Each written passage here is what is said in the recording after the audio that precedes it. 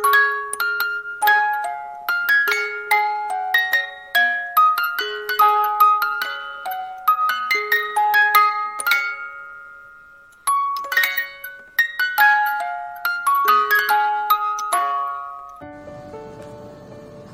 this is Nitra here.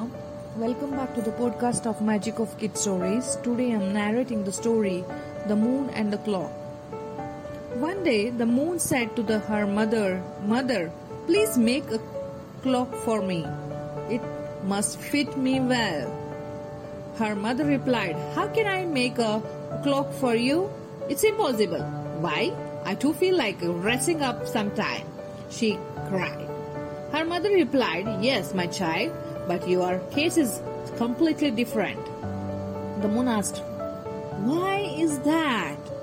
Her mother said, "Right now you are small.